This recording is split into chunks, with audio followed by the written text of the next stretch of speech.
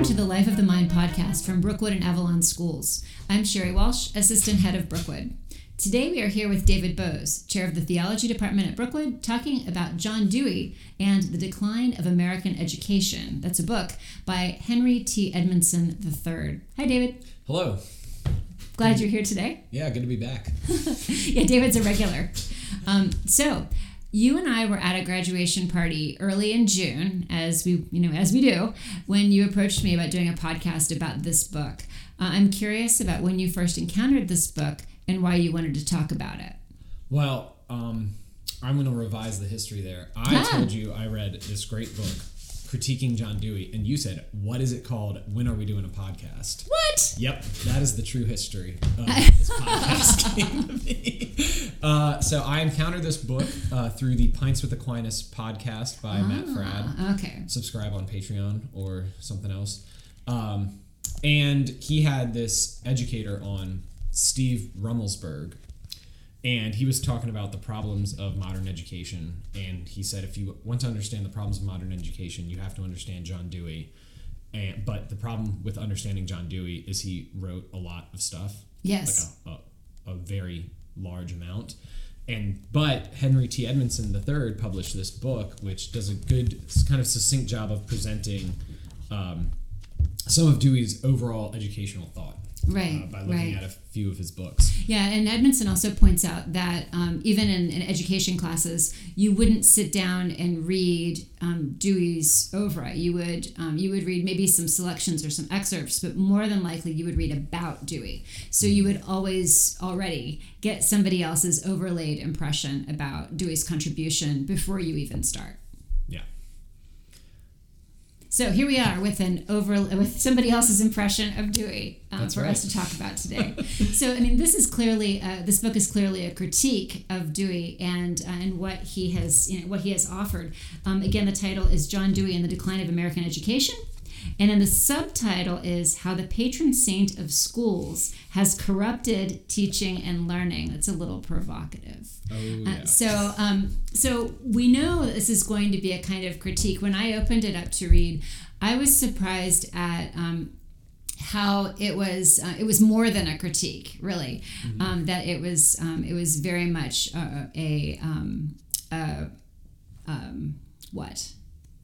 a denouncing of Dewey, and a repudiation. That's the word I'm looking for. A repudiation of Dewey, and there is some. Edmondson also does make some positive argument about what he would like to see replace the Dewey education that we've all inherited in ways that we maybe don't even realize. Mm-hmm. So, I wonder if you want to talk a little bit about some of the things that we've inherited from Dewey. And again, the book is from 2006, so it's written, with that, at that moment when there's been some, educational reform in the 80s and the 90s.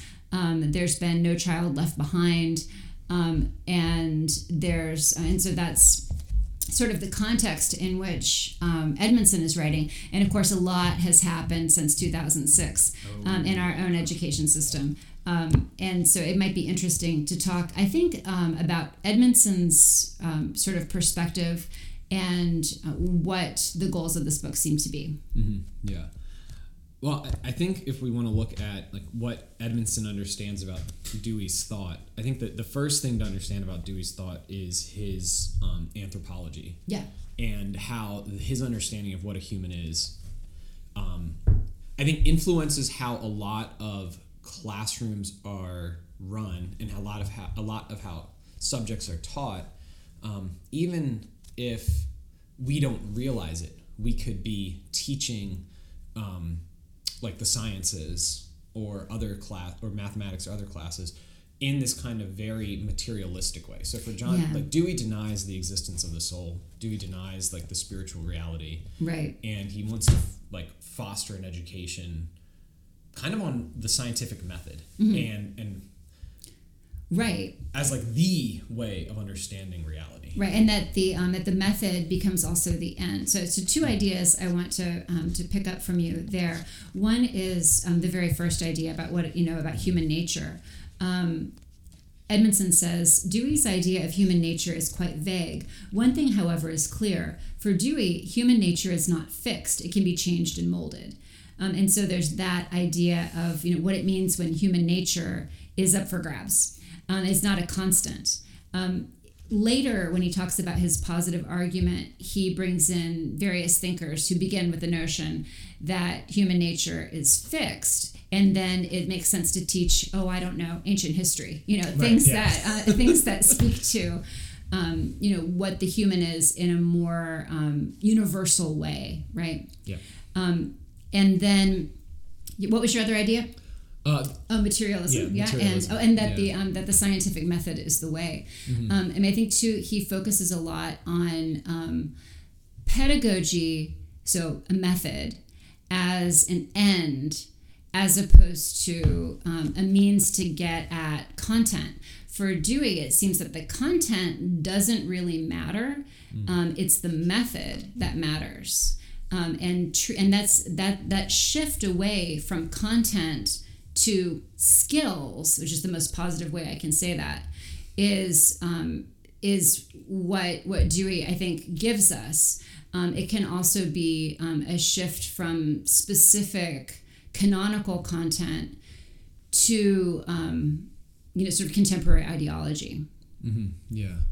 Yeah, and also, he wants to remove a lot of the classical content from the classroom, and he wants to I think the focus on method, because he's very against memorization. He's very against tradition. Very against tradition, very against religion, very against kind of even moral teaching, and if we think about education, especially in the Latin word for it as to draw out of or to draw from, it implies that something's there. Yeah, and education as kind of the way of ordering ourselves to the good, and coming to know the good, coming to appreciate it, and work towards it. With Dewey, you kind of have that loss. There's not really that. There's the emphasis on virtue. And the emphasis on forming virtue, every kind of study, every discipline being ordered towards the intellectual and moral virtues is absent. Right.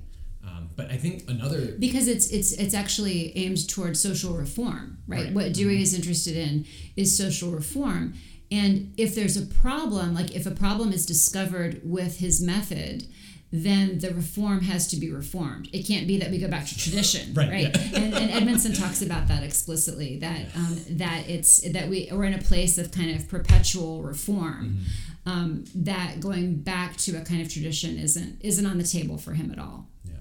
Yeah, and if you think about it, that's kind of in a way, the genius of his kind of principles that he's starting with, of the scientific method as the basis for everything, because it's if this doesn't work, just try a new experiment, just try a new experiment, just try a new experiment. And Edmondson brings up the great point, okay, this would be fine if the test subjects were not human beings, but when your test subjects are children, and you're oh, well, let's try this educational system, what's the worst that could happen? Right. Well, right. I mean, when you think about, this happens all the time in schools. When you think about, it's just 1 year, we'll try this. Well, it's Sally's third grade year, and that's important. It's in the life of a school or institution or a reform, it's an experiment or something to try. But there's too much at stake to be messing around with. I think we all experienced that during COVID, right? Yeah. Where suddenly we have students who, in the case of our schools, students didn't miss a lot, but certainly the few students who stayed out for various reasons during the year that we went back, those students had trouble, and trying to missing a year of school is a real problem for students. Yeah, and then having, especially when you think of having the way in which, because like you said, Dewey's interested in method, so the way in which you educate. But if children are all of a sudden getting different methods all the time. Right. How in the world are they supposed to receive any content if Right. like they don't even know? Like they're constantly getting flipped around and changed.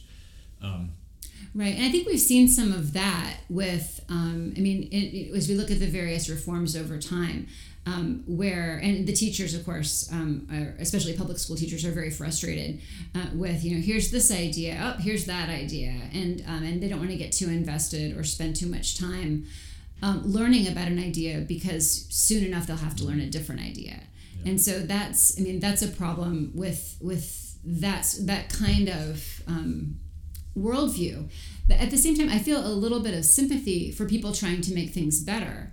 Yeah. At the same time, there needs to, it seems like all of this cries out for balance, right? Again, I think that pedagogy is important, and I think that we should pay attention to it, and I think that we should try different things to see how a certain kind of discussion goes, or a certain kind of project goes, or something like that.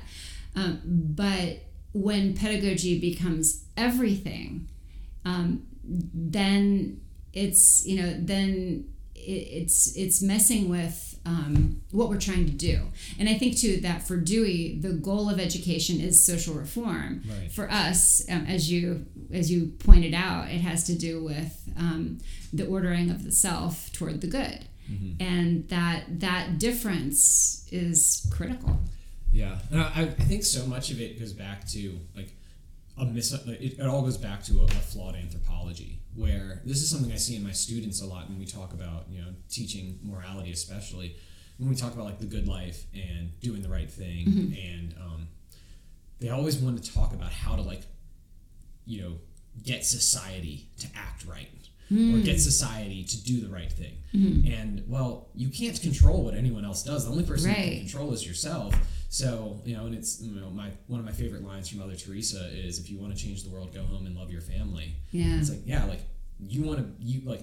don't try and force others to change. Work on changing yourself. Right. And a good and that's why, there is this focus on the individual, individual improvement, is not because we want people to be selfish, right? But because we want people to be good, right? And of course, I hear behind your words the book, where you have the idea is that that for Dewey, the focus is not on the individual but on the public. That word comes up a lot, and it's about and the criticism of religion is that it's too inward looking.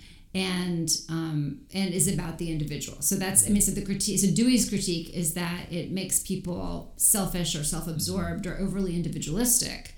And I think that in America at the end of the 19th century, you see some of that. You see, that's not a completely baseless statement to make, but focusing everything in on the public and on social reform and on structures in society. You run into a lot of problems. And also taking these ideas to their logical extremes, you end up with, again, that kind of worldview where there's no personal responsibility, because everything is about environment and everything is about the structures that have given rise to whatever bad behavior has occurred, right? Yeah. Yeah, and all of that you can trace back to this molding of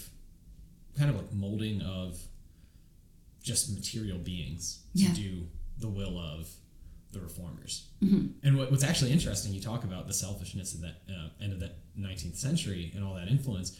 The big kind of people who were putting people in place to further Dewey's reforms were the millionaires. It was the very wealthy elites who had profited off of a materialistic worldview, and kind of this is kind of a way to, this wasn't in the book, but this is kind of a way to ensure that the people going through education don't really think for themselves. Right. Don't really, aren't really examining their life, aren't really examining the good, but instead are just becoming utilitarian means to further production. Right. To further the ends, to further their ends. Right. Yeah. And so you have that as so people become useful in that way. Yeah. Right. Yeah. I mean, I think that thinking a little bit too about what Dewey has to say about content and the idea about reading for itself is discouraged. That that books, there doesn't need to be a focus on reading in schools or even teaching of books, because they'll have to read anyway. Like, it'll come up anyway. And so it's not that important. The idea of memorizing as uncreative, again, because it's a depositing of the tradition, and sort of those kinds of ideas, and that it's the role of the teacher to create an environment. All the learning is hands-on, and the idea is to participate in the process, right? Yeah. Which again just reduces everything to the material aspect. Like, if everything is hands-on, everything is experimental or experiential, but you're not engaging ideals or universals, right? You're kind of living in the world of particulars. Yeah. And prudence, all of us, like, he talks about prudence, practical wisdom, and you can't really have practical wisdom if you don't have principles and universals. But like, really, reading is where we encounter the universals. It's really where we encounter these abstract principles. And then in history, seeing the figures and how they live. In literature, seeing these stories that are just like experience, like, in a way, we're experiencing reality through someone's vision, through a tale, sure, through a legend, and then we're able to see these universal principles in practice, and we can actually learn from them. But in Dewey's world, that's just done away with. Right. And like with literature, in a safe way, you get to see, what are the consequences of certain actions, or you get to see someone outside of your own experience, and participate in that in different ways. So that kind of idea, that sort of play of reading in order to be in touch with a more universal idea makes sense. And then thinking too about I think a little bit about the shift in English education recently, especially by the College Board, to very contemporary texts, and very accessible, very contemporary, fairly high interest texts, as opposed to these older texts that we understand have given us a kind of complex reading experience, a kind of view of I'm going to say complex again, psychology, and ultimately the kind of promulgation of values and virtues. Not like in a particularly like overtly didactic way, but with the way that the stories play out, you have a sense of how, I don't know, how relationships work, and how and what it is to be a person, and those kinds of things in a much richer way. The focus on the contemporary seems to me like it results in a lot of wasted time, right? Looking at stories that are more ephemeral or that are more superficial, taking away from us the opportunity to really dig in and see in a richer way how ideas play out. Yeah, and also like it becomes, again, but it's hard to adopt the Odyssey to social reform, in a way. Like, you can easily, okay, so if you want to adopt the Odyssey for social reform, certainly, so we talk about, the journey, we talk about going home, we talk about family, we talk about the adventure and the things that happen on the adventure we didn't ask for, right? And the fate that isn't our, isn't our choice, it's our fate, right? And what we do in light of what we encounter. We learn about loyalty, so all of those kinds of things are there. So in terms of social reform, I guess you end up with what? You end up with people taking care of each other. You've got Telemachus going out to look for Odysseus. You've got Penelope staving off the suitors. But yeah, and the sailors, when they're mischievous, they get into trouble. So when they're not loyal, they get into trouble. And when they're loyal to a just authority, things go well. I don't know. I mean, it's true. Yeah, there's too much going on. It's too human. It's like it's too messy. Right. Right. And so rather than having it as something that, in a more didactic way, tells us, I don't know, what kind of social reform, like what kind of economic system we should have, or I mean, certainly the Odyssey talks a lot about the other, right? Running into to different people in different places. I mean, Xenia is all about hospitality to the other, right? So that there's some social reform possibility there, like when you encounter people different from yourself. I don't know, and sort of like, are there common societal values that hold? This seems like a digression. Sorry, but I'm just thinking about, like, how would you do that? I guess you wouldn't. Your point is that you wouldn't, or it would be just so difficult to. And if you tried to, it would ruin the story, because it's and I would think like a contemporary author that you also can't twist into social reform would be like Flannery O'Connor. Like, because the whole point of her is that you, the author, are identifying with someone who you think is the good guy in the story. Right. But then you realize, oh, this person's not that good. Oh, I need to change. Like that's O'Connor's genius. It's not like, oh yeah, you have these clear bad guys and these clear good guys, and so because it lives in a place of greater openness, it lives in a place of greater moral. I mean, in the end, the Flannery O'Connor story is not morally ambiguous, but there is in play a kind of moral ambiguity that doesn't lend itself to teaching people how to be a certain kind of citizen. You can't take O'Connor and use it to push any type, whatever type of agenda you want, right? You can't, and I think that's the mark of good literature. And the reason why we read good literature is because it helps us experience something within ourselves. And no matter who it is, no matter where it is, no matter the context, it's going to reveal, if we let it, it'll reveal something about ourselves and about the world at large, and how to experience reality properly. Yeah, a lot of times I talk about literature as a window to others, and then literature also as a mirror to ourselves. So we learn more about ourselves, and we also learn about the larger world. And those goals are much more individual than the kinds of texts that one would encounter, right? The kinds of projects that one would encounter in a Dewey kind of system. And I think that also goes back to history too, and like understanding like why Dewey isn't the biggest fan of studying history, right? Because history also does that, where it forces us to look at human life and the messiness of human life, and how not everyone thought about reality the way we think about reality. Yeah.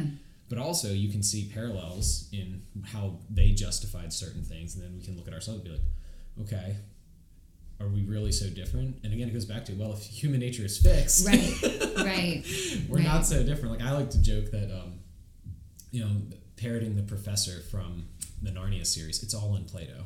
Like so many of the problems we're dealing with now, Plato addressed, 2,400 years ago. Right. And so, I mean, that is sort of, it makes us laugh because it's both unexpected and true, right? And so there's that, there is that idea that bothering to learn history isn't, and of course, for younger students, there's a lot of, memorizing of places and dates and that sort of stuff. But learning more about kind of the currents of history, the issues that come up in history, those kinds of things, those things assume a kind of universal human nature. And they also assume that tradition has something to teach us, that the people who lived in the past are enough like us that we can learn from them. Yeah. I don't know. There always seems to be a greater value to what we're learning, I guess, when we can see ourselves as part of something larger than just us, right? And so that larger tradition is, it provides a kind of background and support for whatever it is that we might want to do. Mm-hmm. But I do want to talk a little bit about the scientific method. Yes, do that. And Dewey, because I think this actually gets at the core of like the big issue in modern education that I think, again, we don't realize we've kind of imbibed it as like a culture at large. Because I think, people listening to this, associated with Brookwood and Avalon might say like, okay, this is like, we're not infected by Deweyism, right? And in a lot of ways, we're not. I mean, I would admit to it though, in terms of, like my own training is in more progressive, independent schools, where I really believed and believe that that interesting pedagogy and hands-on projects are often the best way to get at ideas. I don't think that my students have to discover every single thing, but I do try to run my classes based on a kind of balance of the material itself, a sort of straightforward presentation or discussion of the material, and projects or really kind of hands-on pieces that cause us to slow down and kind of deepen particular points and make more memorable for the students those things. I mean, those ideas are, I think they're from Dewey, but I hope that they don't reflect a larger Deweyism. But I do think that the that emphasis on a more student-centered, within boundaries, right? Class can be, I think that can be very valuable.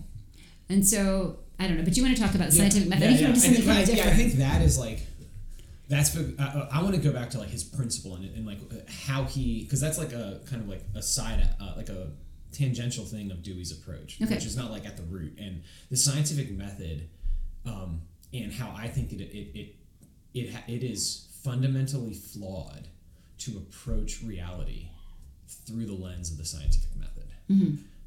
And I want to explain what I mean by that. And I think it goes back to Aristotle's, famous line, philosophy begins in wonder.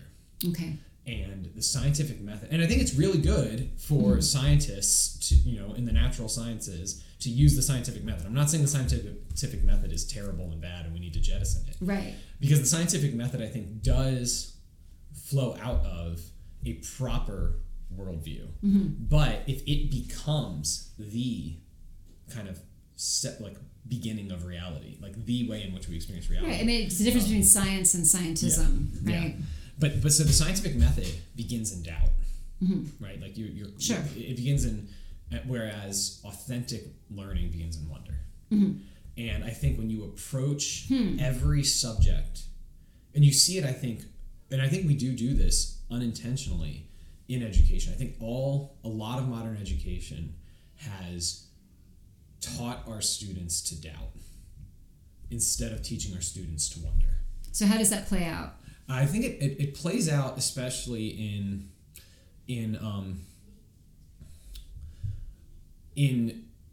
kind of being needed to prove something is real, right? Okay. In like, okay, we need to prove this. We need to like, and proof not in the sense of, okay, we have these principles and these principles, let's logically deduce a conclusion. But like, you need to prove to me that what you're saying is true.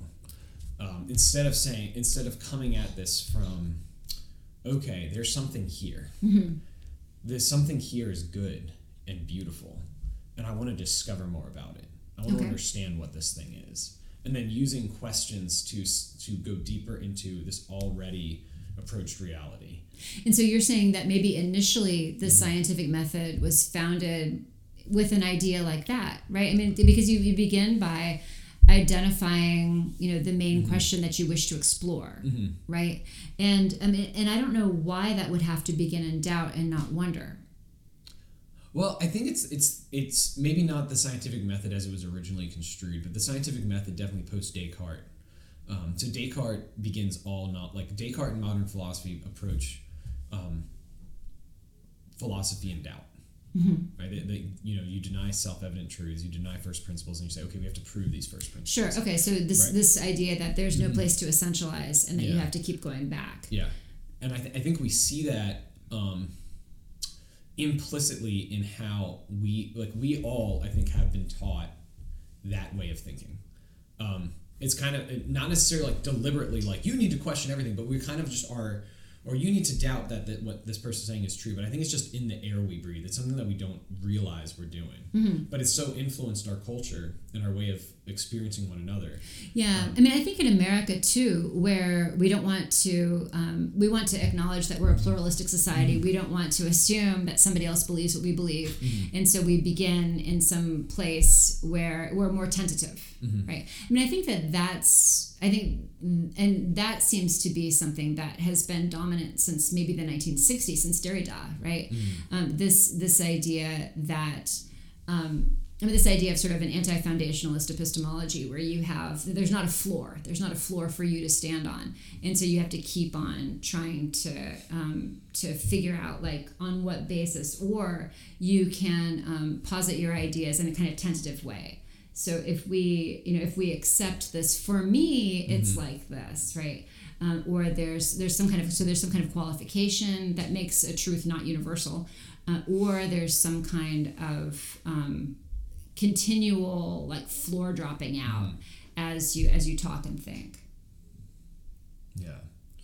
I think it just, if you think about your education, or you think about, there is a fundamental shift that happens in kids at some point where they lose their sense of wonder. Okay. Not all kids, right? Like not speaking, but there is something that happens and it's weird that it happens. And like, I get it if you're old and you become cynical and you just like don't think anyone's good anymore. But when kids have this kind of doubtfulness to them, this kind of like, way of like this statement needs to be demonstrated to me to be true, like this kind of rejection of belief. I mean, that's a rejection of authority. I think because I mean, isn't that, but I think that we would think of that as part of individuation as a child grows up. There's this realization that this person I thought was the authority doesn't know everything, and then I have to question everything, and you have to demonstrate this and you have to demonstrate that, and I'm not making any assumptions here. I mean, how is that a Dewey idea? Well, I think it's because the scientific method says, right, I have this hypothesis, I don't know if it's true or not, so I'm going to do this experiment to find out if it's true or not. So I'm not supposing something is true. Right. I'm supposing, like, I'm beginning by, like, doubting the veracity of reality. So you make this statement, and then you doubt it, right? So you my hypothesis is this, and I'm going to test my hypothesis by doing this experiment. Yeah. And I think it's, like, the scientific method wedded with a Cartesian view of a Cartesian metaphysics.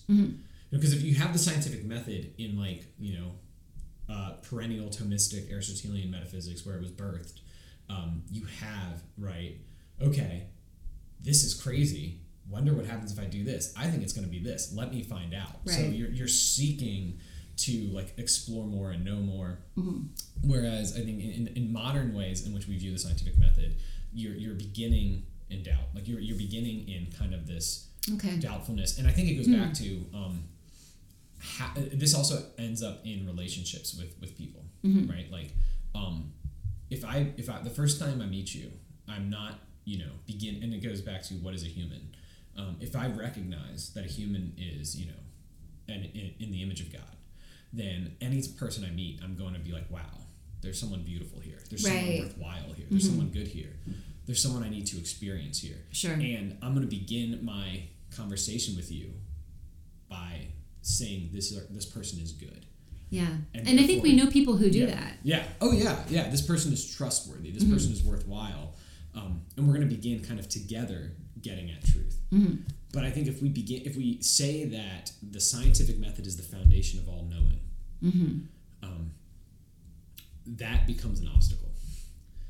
Like that beginning, or that beginning, our like discovery of reality is going to be fundamentally different than if we say the experience of being is the foundation of learning. Like simply encountering reality and being true Mm-hmm. and being good. Uh-huh. You know, and like recognizing that being, truth, and goodness are really the same. There's not a real distinction between being true and good. Mm-hmm. And starting from that, which I think like children implicitly have.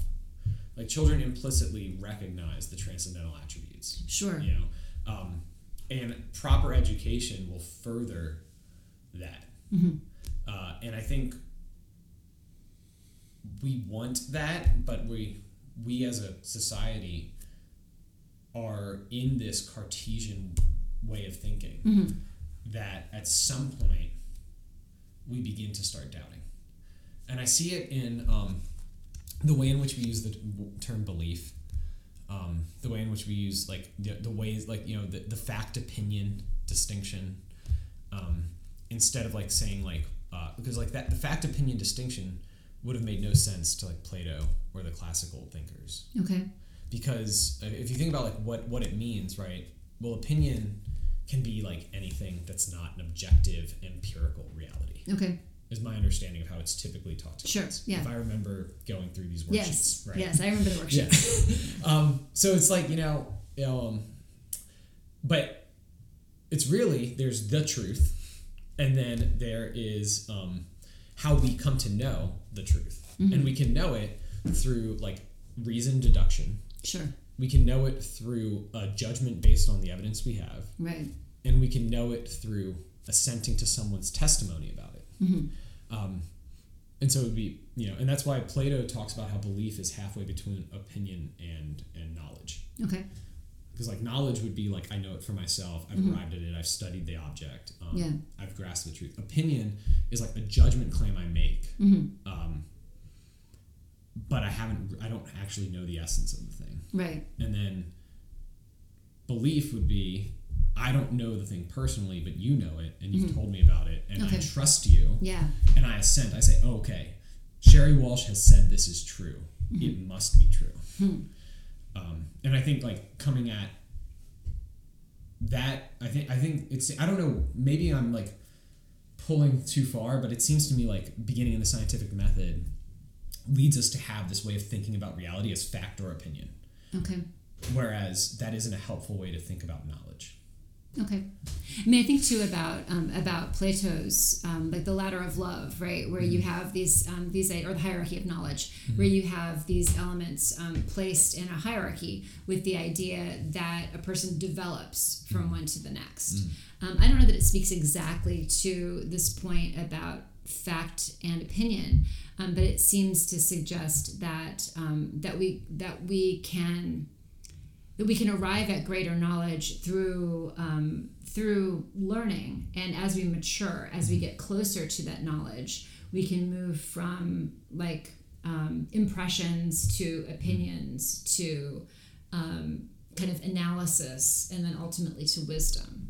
I don't know. I mean, it seems like there's a relationship there, although maybe a tangential one. Yeah. Yeah. But yeah, I think that, helping, like reminding ourselves of kind of a proper epistemology is really helpful in teaching children, right? Because like if children are taught from a young age fact versus opinion, and that's it, Right. And if we're doing that, and I think a lot of us just think that way because that's how we were brought up, and we haven't actually thought about it, and analyzed it. The only reason why I analyzed it was because I was teaching something and a student said, well, that's your opinion. And I was like, no, it's not. And I was talking to a friend of mine, and he was like, well, opinions are judgments. Well, right. So it's kind of false dichotomy, right? Yeah, it's a false dichotomy. And so, yeah. I mean, getting back to like Derrida, that's a binary that you can deconstruct, and find that it's actually more nuanced, and that there's a kind of tension between those ideas. Yeah. I mean, that's something that you can do with it. Yeah. So as Dewey. As Edmondson talks about Dewey and repudiates Dewey by exposing his ideas, by exposing Dewey's really apparently imprecise writing that then leads to kind of projection onto the text of whatever reform is desired and kind of a Dewey flavor. you end up with the current situation with social reform as a kind of ideal. And we can talk about the raising up of ideology as something that has become prominent in contemporary education. You have, on the other hand, Edmondson gives a kind of positive argument. So he takes us first back to Thomas Jefferson and talks about Jefferson as providing, some ideas of like two kinds of citizens, two tracks. Not everybody has to have the same education in order to be educated properly. And Jefferson's idea that human nature is constant. And the teaching of history, for example, is useful. So you get, those kinds of ideas. Edmondson goes to Tolkien and to Newman to talk about the value of having a well-formed populace and the value of the individual, and also this idea of use value and what we would want to do with that. If education has to be useful, that it's actually useful to have people who can think and to have people who have a kind of understanding of what's happened in the past. And Edmondson also brings out Aristotle, Horace Mann, Benjamin Franklin, Franklin especially, to talk about personal virtue. And also the role of imitation. It's interesting because we think about Franklin as being a great innovator, but we also understand that Franklin is a great proponent of imitation as a way to learn things. Right. And so we get that as kind of a constellation of authority that provides a kind of basis for a positive argument that's against Dewey. I wasn't convinced by some of what Edmondson was up to toward the end, but I agree with his overall idea, certainly, that that virtue education is important. The idea of constant human nature is important to what we can do, and of course, our goal is the formation of students, children who are both well-informed in what's happened in civilization in the past, and fully equipped to make kind of moral judgments themselves. I don't know, did you want to say anything about his positive argument? Well, I think I think his positive argument I liked a lot of. I really liked his talk on a useful education, which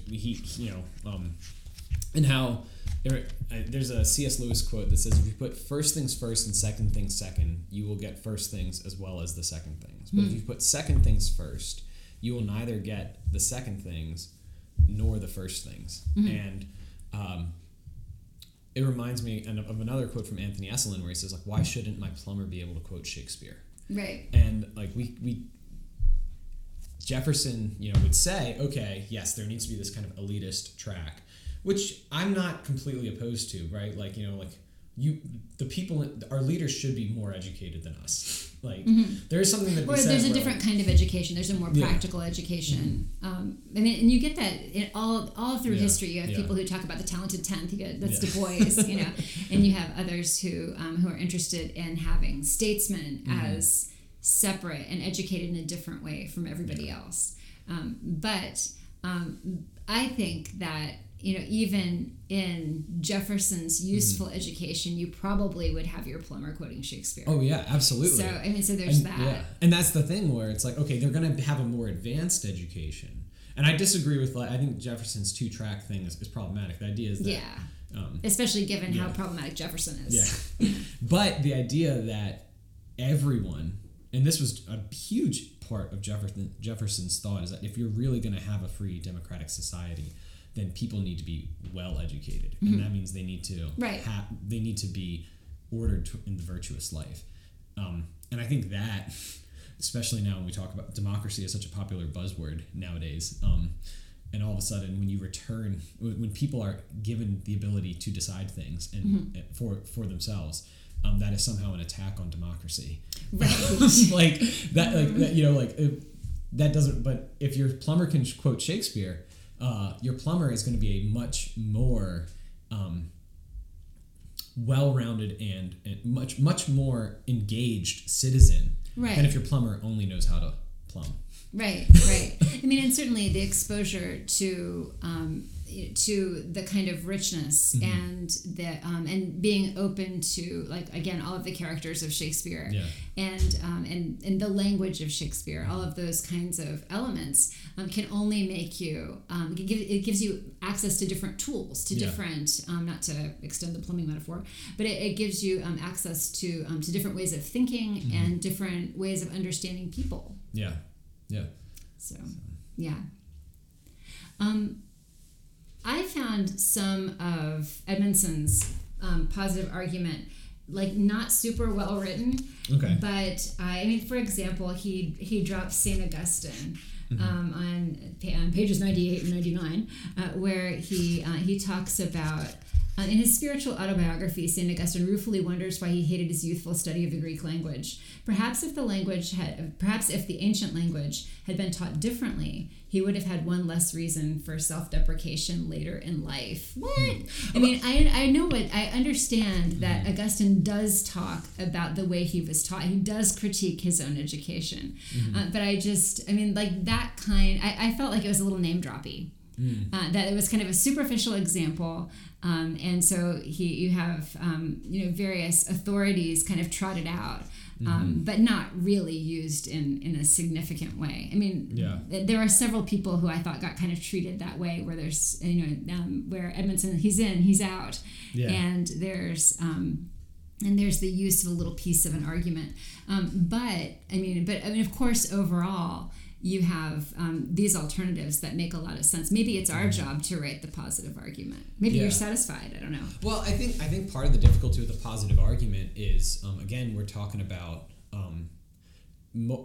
practical things are very helpful, but in order for the practical things to be proper, we have to have the right vision. And I think the difficulty with proposing solutions, when you're critiquing like Dewey's thought and stuff like that, is like, well, the way to do it first is to propose a vision.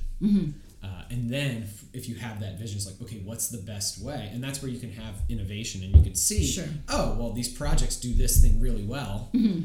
If we come at them from a right vision, they're going to be beautiful. So it's not like, okay, let's not throw the baby out with the bathwater. Right. Let's look at reality correctly. Let's see truth for what it is. Let's see existence for what it is, and let's figure out what's the best way to together experience this reality in a more deeper and more comprehensive way. Yeah. And I think so I think like a lot of the practical suggestions, teach history. It's like, that's a good one. That's some good. Right. And I think too, and part of this had me thinking about Dorothy Sayers and that essay that a lot of classical education people are interested in, that it's the lost tools of education. She gave this lecture after the Second World War, in part because she was worried about how susceptible the populace was to propaganda, and how she felt like there was a real failure of being able to think about the messaging and being able to stand up in the face of evil. And so, I mean, she goes back and ends up talking about the classical trivium as the method of medieval education that she found to be effective in providing people with the various experiences and tools that they need in order to be able to learn content. And so, I mean, I think that there's something to be gained there. And I think that people who are frustrated with Dewey go to, classical education as we experience it now, Susan Weisbauer, Dorothy Sayers, like those kinds of sources. But then also thinking about virtue education and making sure that people do have a good foundation in ideas and values that we see through the study of history, through the study of religion and religious history, and through literature. So, I think that we end up, unsurprisingly, promoting what we believe in. But I think that this alternative is really important, especially now as we see so much ideology on the surface of education. Edmondson also in one place says that we shouldn't be teaching ideology. I mean, like, I agree with that, but I also think it's pretty easy to make a counter argument to that, to say that, like, how is it that what you're teaching is not ideology, right? Yeah. So you have those problems to deal with it when you yourself are critiqued as somebody who's trying to propose an alternative idea. But I think that overall, that's the way to go with virtues, with a kind of canon, and again with this idea that if human nature is fixed, then we can of course learn truths that are universal, and we can learn from the past. Yeah, absolutely. Yeah, and also if human nature is fixed, and we are created in the image of God and ordered towards heaven. That makes education, like coming at it from that perspective, we have an experience of being that is radically different than kind of an ideological or kind of just like a societal shaping, right? But it's saying, no, like, you, child in front of me, are loved by God. You, child in front of me, are willed by God. You, child in front of me, are meant for glory. And it's my job to walk with you. Right. And show you the glory that you are meant to have. And that's, I think, again, that means educating them in the fullness of what humans have accomplished in the past, learning from where we've fallen short of the glory of God, looking to Christ and seeing all things in that lens of God is good, creation is good, we are good, and continuing to experience and understand deeper the goodness in front of us is one of the greatest joys of this life. Thank you, David. Thanks for coming. I think that... Well, actually, you came here because we're recording this at my house. It's true. It's true. I don't know if listeners can hear the thumping and bumping of toddlers and babies, the ambient toddlers and babies. But they're around, learning the virtues. Yep. We hope. But thanks very much, and thanks to everybody for listening. This has been episode 9 of the Life of the Mind podcast from Brookwood and Avalon Schools. I'm Sherry Walsh with David Booz. Our producer is Quentin Walsh, and our theme music is by Fabian Tell. Views expressed are the participants' own.